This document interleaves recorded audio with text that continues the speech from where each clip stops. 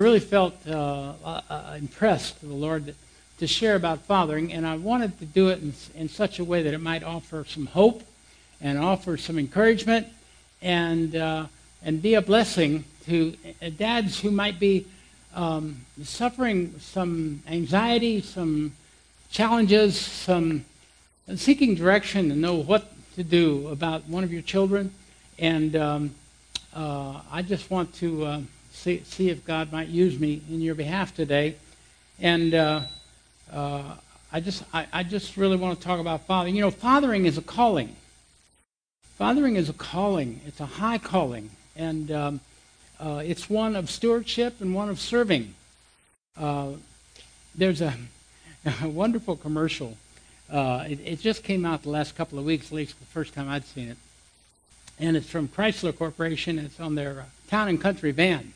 So here's this dad sitting in the driver's seat, and he's not touching the steering wheel. And, you know, these cars that are parking themselves. So this van is parking itself perfectly, and he's turned around talking to his son who's in a child's seat, in the back seat. And he's saying, I don't want my children to be affected by this entitlement mentality these days. I want them to learn to do everything and to earn everything for themselves without anything being handed to them. No free rides for my kids. Of course, the car is parking itself. And they're going to be self-sufficient. I'm going to make them tough. And he's sitting there, you know, with his arm on the back of the seat, and the car's parking itself. It's quite amusing. I wish I could have played it for you. I don't have those skills. Let's read a scripture or two. Ephesians 6:4. Fathers, do not provoke your children to anger, but bring them up in the discipline and instruction of the Lord. And again, Paul says in Colossians 3:21, Fathers, do not provoke your children, lest they become discouraged. Now, fathers, you know, our sons and daughters, we're just stewards over them. First and foremost, they're children of the Most High God. And we only serve the Lord in temporarily shaping them and forming them into what God called them to be. We're like nannies. We have the charge of the children to take care of the children, father's children. And it's a great and awesome responsibility, but one of one the father takes very seriously. And you know, he loves his children, and he has entrusted them to us to care for them and to guide them and help them become all that he desires them to be. You see, in reality, we only have them for about 18 years, and then if they've been parented properly, they'll go out on their own and strike out on their own. And then we get to be kind of observers, you know, and available to them should they choose to make inquiry, to seek direction, or anything of that nature. And they become self-determining. Now, at our age, Jay's and mine, we have watched adolescents become older and older in our culture. Children living at home dependent on their parents up to and beyond age 30. And it's a phenomena that's worth observing and noting, because that's only possible if parents allow their children to stay at home so long. I was observing, you know, we pastored in Hawaii for 8 years, and actually housing there costs 4 times as much as it costs here. That's not an exaggeration. That's a fact. And children can't afford to buy their own homes, so they end up having to live at home or come to the mainland to live and work, because they just can't afford housing there. It's incredibly expensive, and it changes the culture by virtue of the. You'll have extended family. You'll have 8, 10 people living in a home. It's not unusual at all, and it's a big factor over there. People don't want their kids to move to the mainland, but what are the kids going to do? You know, well. You know, fathering was established by the first couple here on the planet, Adam and Eve. And how did it turn out for them? How did they do? Well, you remember Cain and Abel in that story. And I'll go on and enumerate some others that didn't turn out quite so well. There was, Eli, the high priest, And in the days of Samuel and his sons Hophni and Phinehas, they really disgraced the office of priest. And all three of them, Eli, Hophni, and Phinehas, died as a consequence of the failure of those boys. Then there was Samuel himself, who failed to raise his boys to be ready to take over when he became very aged and elderly. And as a result, Israel ended up with a king, because the people wanted to have a king like all the other nations around them, the heathen nations, and changed the direction of the nation quite considerably. And how about Jacob, who fathered his son Joseph over all the other 10 boys at that time? And they were so upset and angry about it, they tried to kill Joseph. And then there's David, his son Absalom, and then the other half-brother who raped his half-sister. And Absalom tried to usurp the throne, and David had to flee from him, and Absalom was ultimately killed. Tragic, very tragic. And then, of course, there's Solomon, the son of David, who didn't prepare his son Rehoboam well. And when it came time for Rehoboam to take the throne, he handled it so badly, the nation split, and the 10 tribes in the north went their own way and were never again reunited.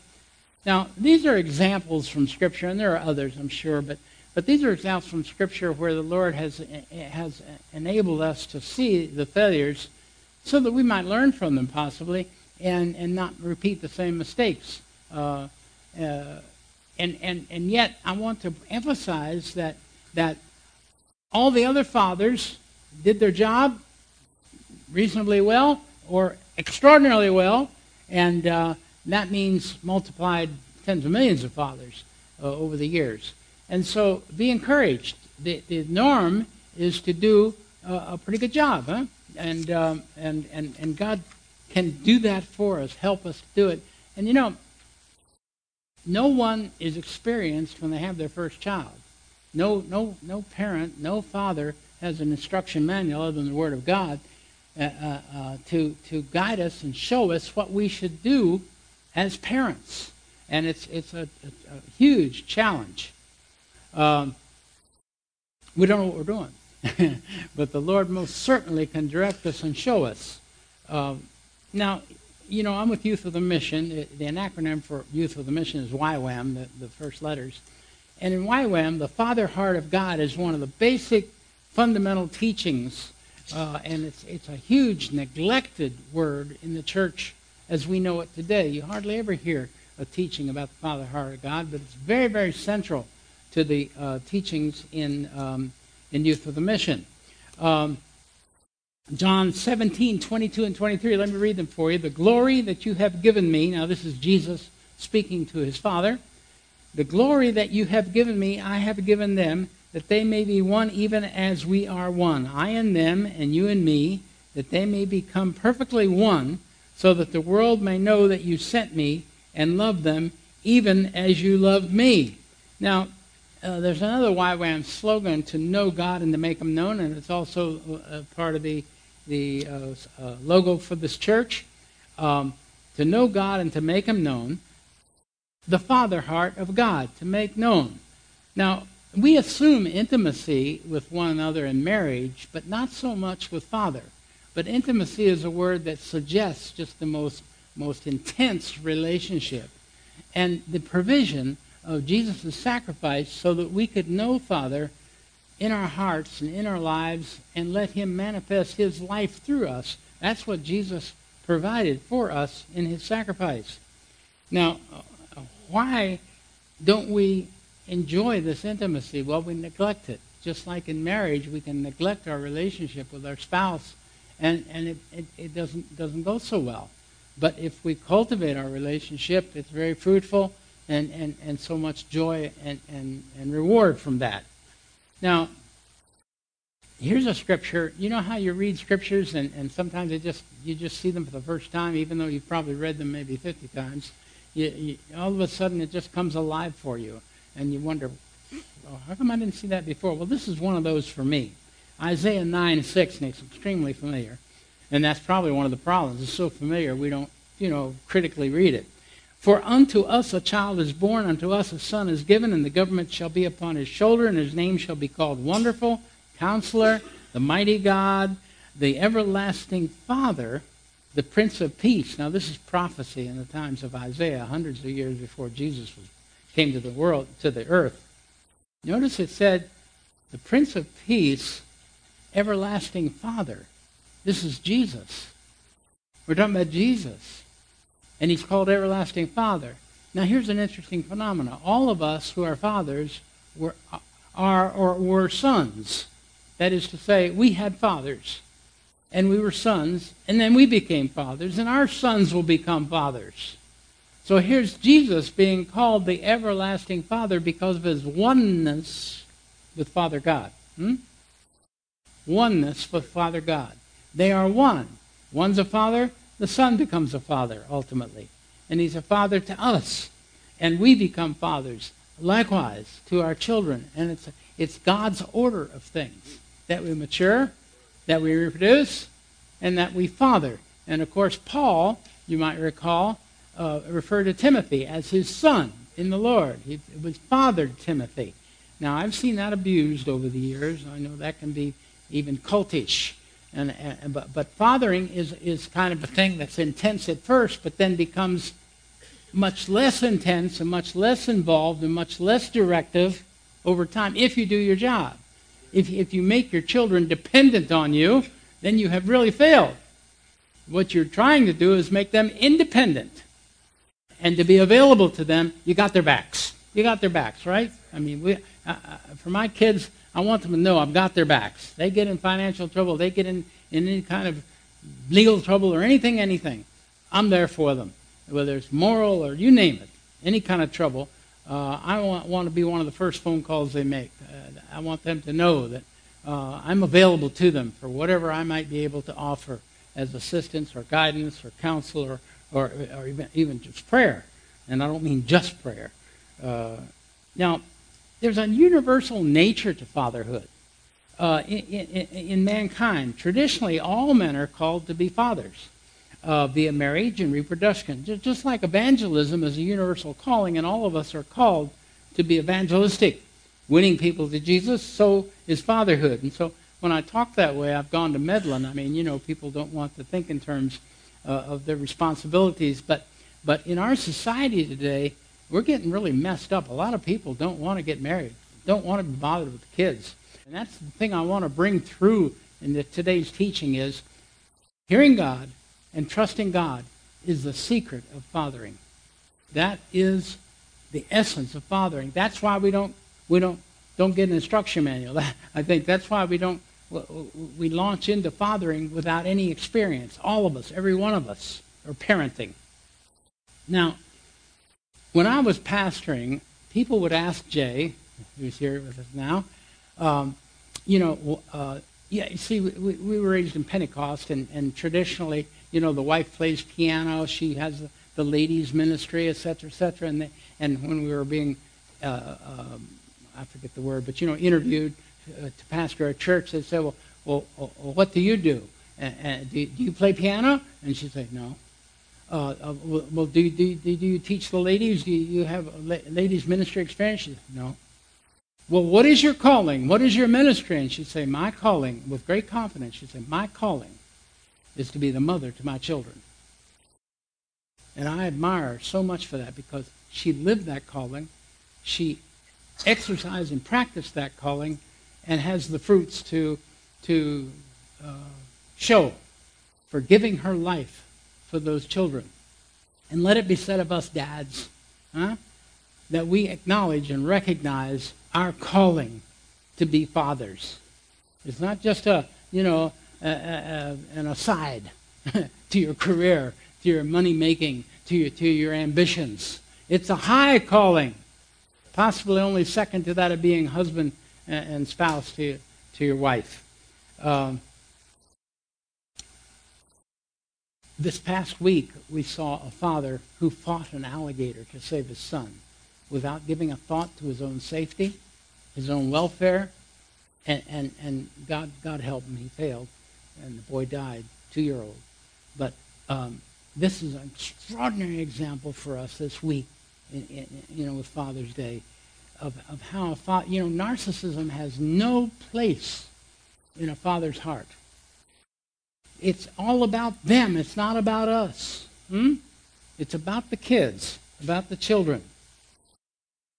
Now you'll have to forgive me. I'm going to do a Donald Trump and do some bragging.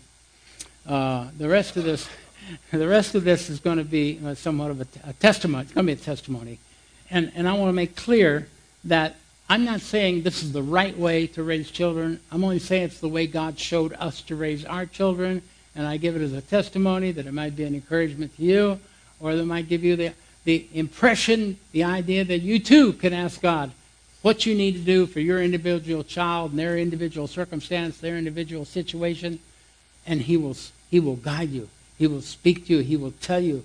And He has your problem in His heart. He has your situation, your circumstance foremost. And He's ready, wanting to intervene in your behalf and in your heart if you only ask. And that's what I want to impress on you today. The incredible provision of Father God to enable us to be His surrogates in the earth and father our kids. Okay? Now, Jay and I will be married 58 years this year. And as Brother Allen said, we have 7 children and 17 grandchildren, and we had 23 foster children over the years.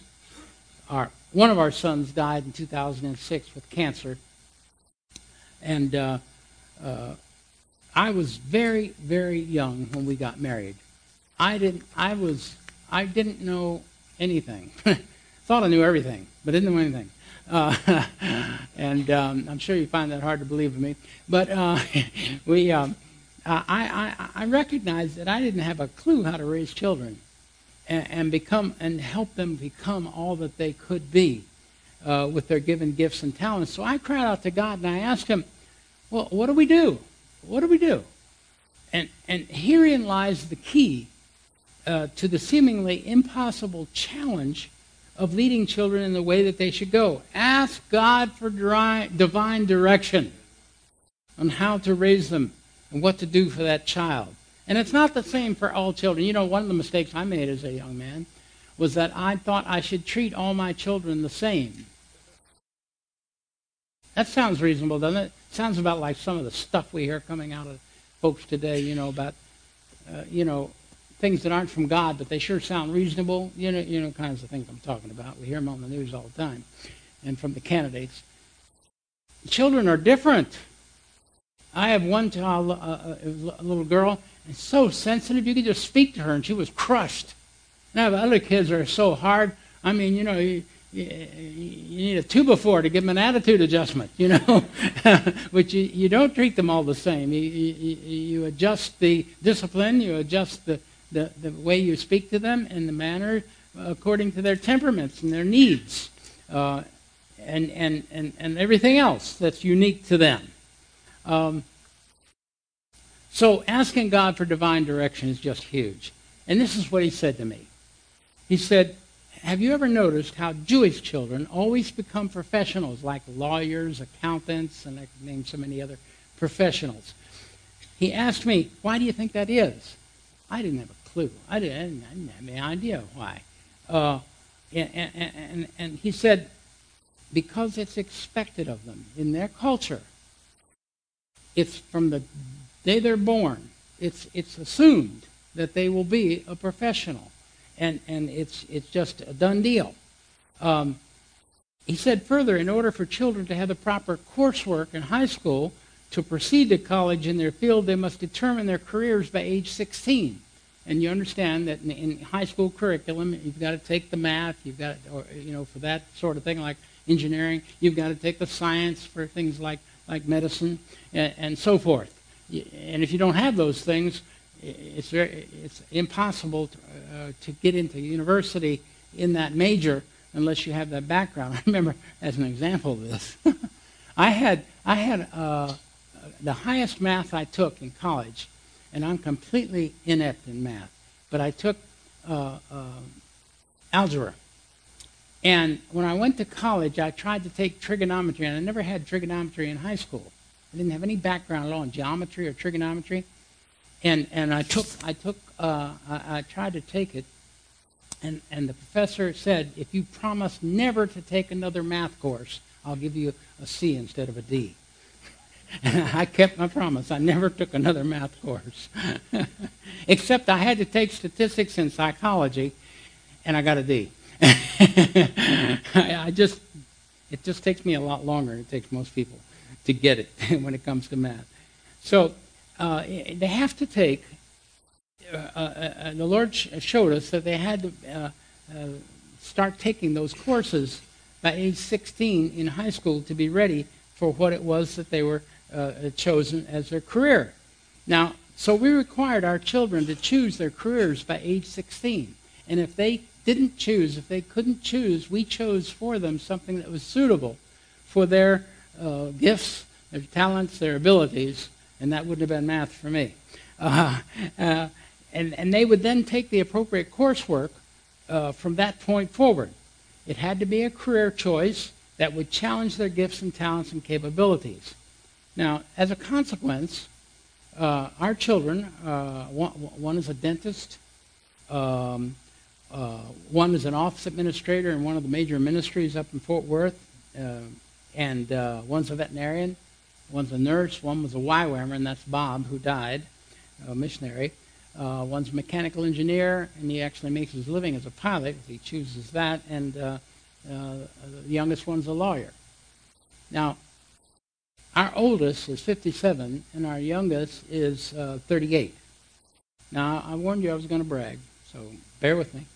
But as you can see, it was all God's doing. We simply asked and obeyed with His ongoing direction over all these years. That's the key. That's the key. It's not expertise. It's not how great you are. It's how great Father God is. Are you with me? Can you agree with me? I mean, it's not luck. It's divine direction. It's acknowledging our complete inadequacy, as I did when I was such a young fella, and said, Lord, help.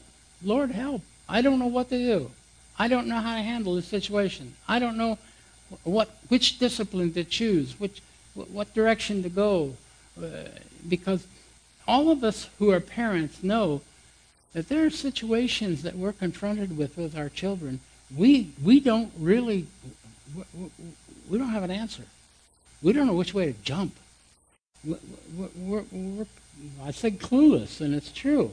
And we just kind of fumble through it when we could be asking God and getting a very clear word and boldly proceeding as He gives us direction, with grace, of course, but with clarity. One of my son's friends is an employer, and he has several, has a large business, and he wants his children to have his gifts and his money-making ability and so forth, and he's taught all his kids to be employers to the degree that his very young son, pre-puberty, he's taught him to hire people to do his paper routes and to pay them a salary. It's amazing how much influence that a father can have on his children. For instance, I give you that as an illustration. And good parents give their children chores so that they can develop a good work ethic. We've noticed that people of means tend not to give their children chores because they just, they have the money to pay people to do things, have yard work, and have it all done and so forth. And in India, all the people of means have servants. They carry on just like the British did. And the missionaries, too, I'm sad to say. I'll have to adjust that. Missionaries have servants. They have drivers, they have cooks, they have nannies, they have housekeepers, whatcha. I don't. But most missionaries do. All the missionaries I know. And they justify it, and very reasonably. They say, we provide jobs for people that way. We're able to give them a very nice, generous salary, and otherwise they wouldn't possibly have work. And that's a reasonable argument. I can't be unduly critical or judgmental about that, but I just never have been real comfortable with it. I mean, I have an interpreter who also serves as a driver, and that's all. That's it right there. That's all she wrote. So we gave our children chores. And I didn't learn how to love work until I was in my 40s. We were planting a church up in Washington State, and I worked as an industrial roofer for a Christian firm. And they taught me how to love work. And I mean, we just had a ball, and we ran on those roofs. We would work. I mean, I was in my 40s, and we worked all up and down the West Coast and put roofs on Sears stores in Yuma and Las Vegas and 140 on the roof. And we were just flat out. We loved it. And I praise God for that, because I was able to impart it to them. It was in time that I was able to impart it to my children. As a matter of fact, one of my sons said to me recently, you would love this outfit, because their guys really love to work. They really love to work. And I appreciated him complimenting me that he saw that in me. And I taught my boys to do everything, my girls too, everything that I knew how to do, whether it was fixing cars or carpentry or fishing or praying, you name it. I tried to teach my kids everything, every skill that the Lord had blessed me with. And, I had one child who would much rather play video games than come and watch me work. But I would make him come outside and come and watch me. And now he's very grateful. He's a well-paid professional, but he does a lot of his own work on his car and stuff, because all the boys do. My grandfather paid his kids to do chores. And as a consequence, his daughter and his son, 2 children, learned to love money and expected to be paid for anything that they did.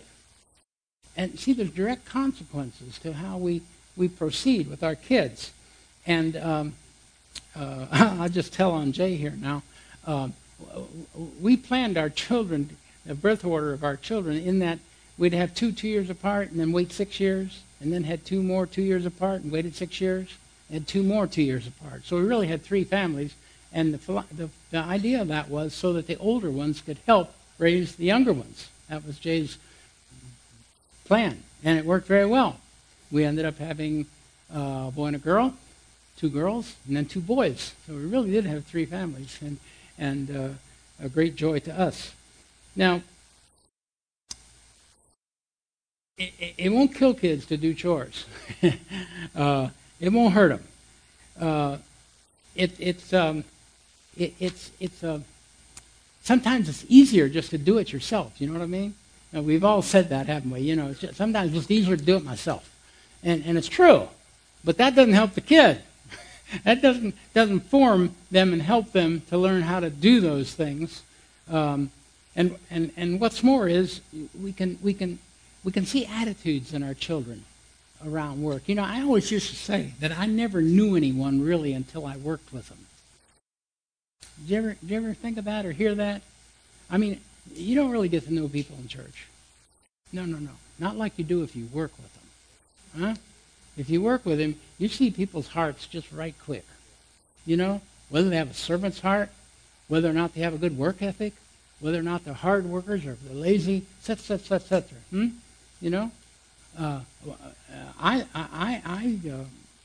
I learned, when I told you I learned how to love work, I was impressed that my job was to make money for the company.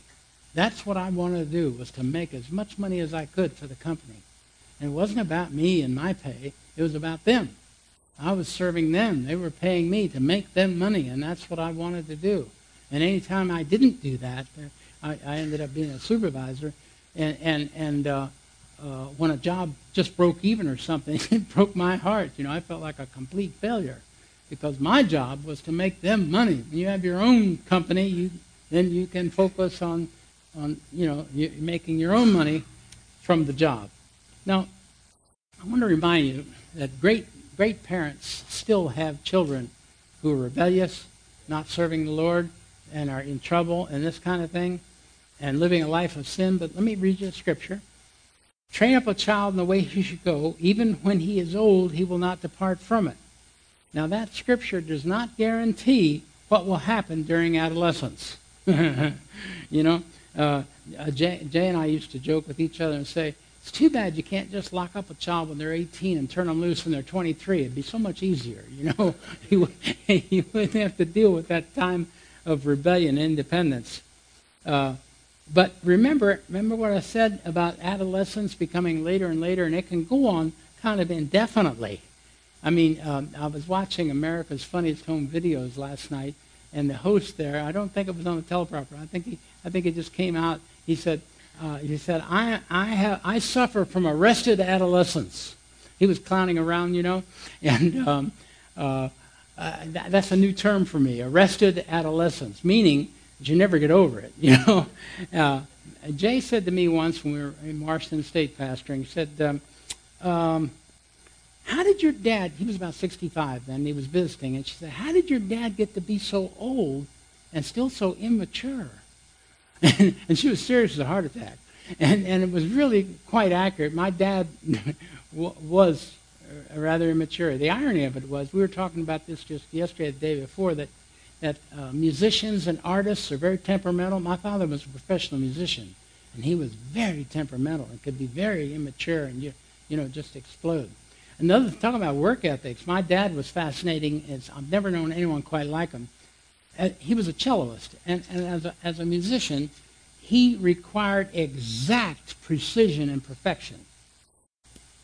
I mean, he had a student. He was in the Marine Corps band. You have to play at least 2 instruments to be in the Marine Corps band. He was a military man, musician in the military. He had a student who's now a pastor, many years a pastor, but he was teaching him trumpet, and he wasn't getting it right, and he locked him in his basement until he got it right. He was a student. That was my father.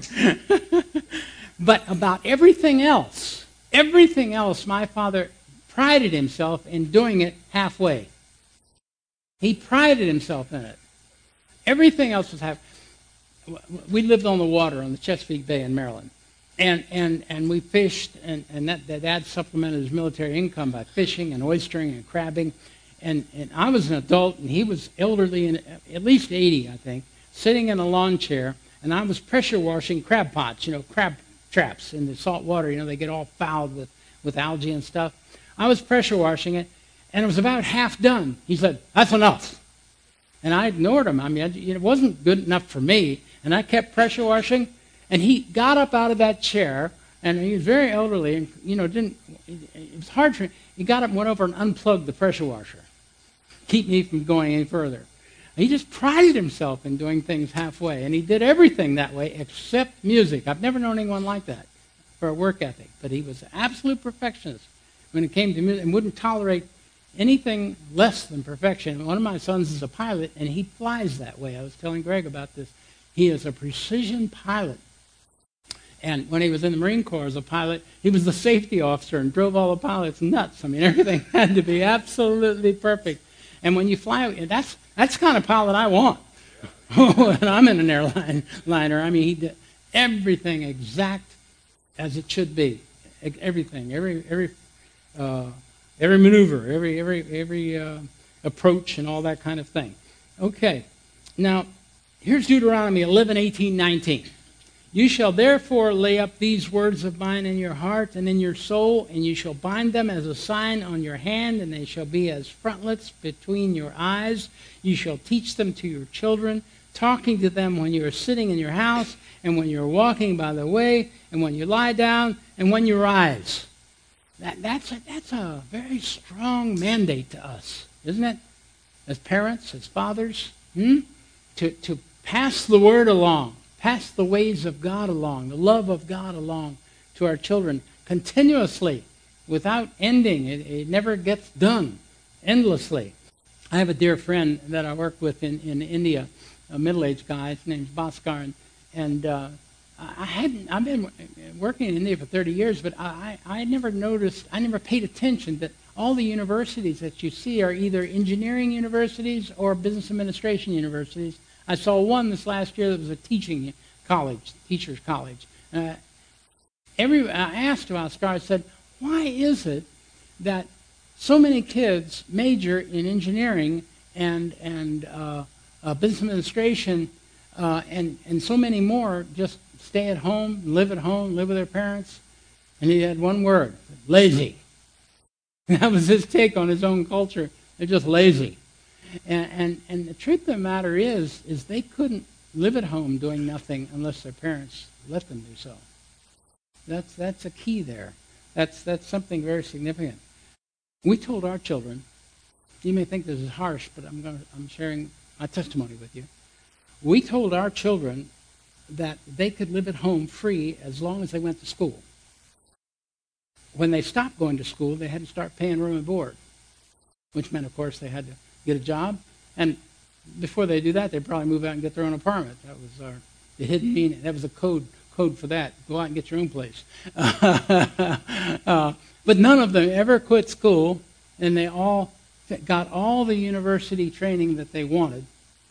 3 of them have doctorate degrees, and all of them got everything that they wanted. Now, here's the miracle associated with that. The reason why I'm telling you that is that we couldn't help any of them with their university expenses, with the financials for their university training.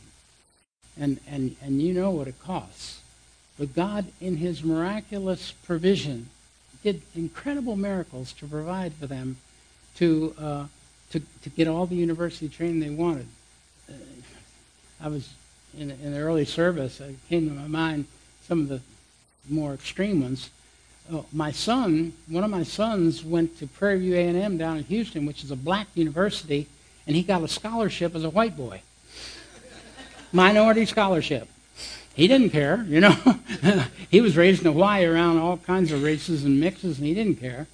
And my daughter, who's a veterinarian, went to Kansas State University, and she got a scholarship as the most needy veterinary medicine student. The most needy. Fine with us, you know. Fine with her, you know. Just write the check. And, now, here's the miracle of God. See, he did all that because we just obeyed him. And it was kind of, we believe, an endorsement of the children's upbringing that he provided all that we couldn't provide. Do you believe that? I mean, we do. I mean, that's our testimony. That's what I want you to see, is God's miraculous provision when you rely on him and walk in his ways and according to his word. We've lived on faith ever since 1968. That's when we got our last paycheck. And even now, we take no personal income from Ripe Harvest Ministries, our ministry. It all goes to the work. Now, here's a quote that I wanted to share with you that doesn't apply directly just to fathering, but I think that it has a tremendous application to it. And I don't know the source. It goes, successful people build each other up. They motivate, inspire, and push each other. Push each other. Unsuccessful people just hate, blame, and complain. There's a heap of truth in that, isn't there? But the answer, saints, is in seeking God's divine direction and then obeying no matter how adverse it is in today's culture. And I want to emphasize that. The things God directs you to do may be very alien to the society as we know it today, because our society is getting really messed up. And that you'll suffer some persecution and some criticism if you do as God directs you to do. But if you'll be faithful and have faith to know that what he said is right and true and correct, and stick with it, the Lord will reward you. Can you do that? I mean, I believe that we can. And I trust we will choose to do so. You're not a victim with no options in your child rearing. You have a choice, and you do have the keys to the kingdom and the word, and in your relationship with the Lord. I want to encourage you today. Let's pray. Lord, we do thank you for the examples of Scripture and even the failures of our forerunners, our fathers, that we can possibly avoid and learn from their mistakes. God, help us. And we thank you, Lord, about the sacrifice of Jesus, that we can hear from you, Father, and commune with you, Father, and get direction. And you can manifest your life through us in Jesus, in our hearts. And I ask you, Lord, to do so. And for us to trust you for that, no matter our circumstance, no matter our situation. Now, if you just keep your heads bowed, your eyes closed, just a little private moment. If you've gotten something from the Word today that you needed and that you feel like God really wanted you to hear, I'd just like you to acknowledge to the Lord that you did get it. And if you just raise your hand, I heard you, Lord, I got it. Okay, amen, amen. You just put it right back down, right back down. Yeah, okay. Now I want to pray for you specifically. Lord, you've seen these humble hearts. You've seen these ones who feel like they've gotten something from you today, from your word, from these words, from the examples given. Father, now let it be walked out. Help us in our faith. Help us in our walk. Help us in our trusting you and obeying you. Give us people to encourage us. Give us people to pray for us and to pray with us. Thank you, Lord. Thank you, Lord, for the family of God. Thank you for the sacrifice of Jesus, who did it all. And thank you, Father, for your fatherly love. We pray in the name of Jesus. Amen.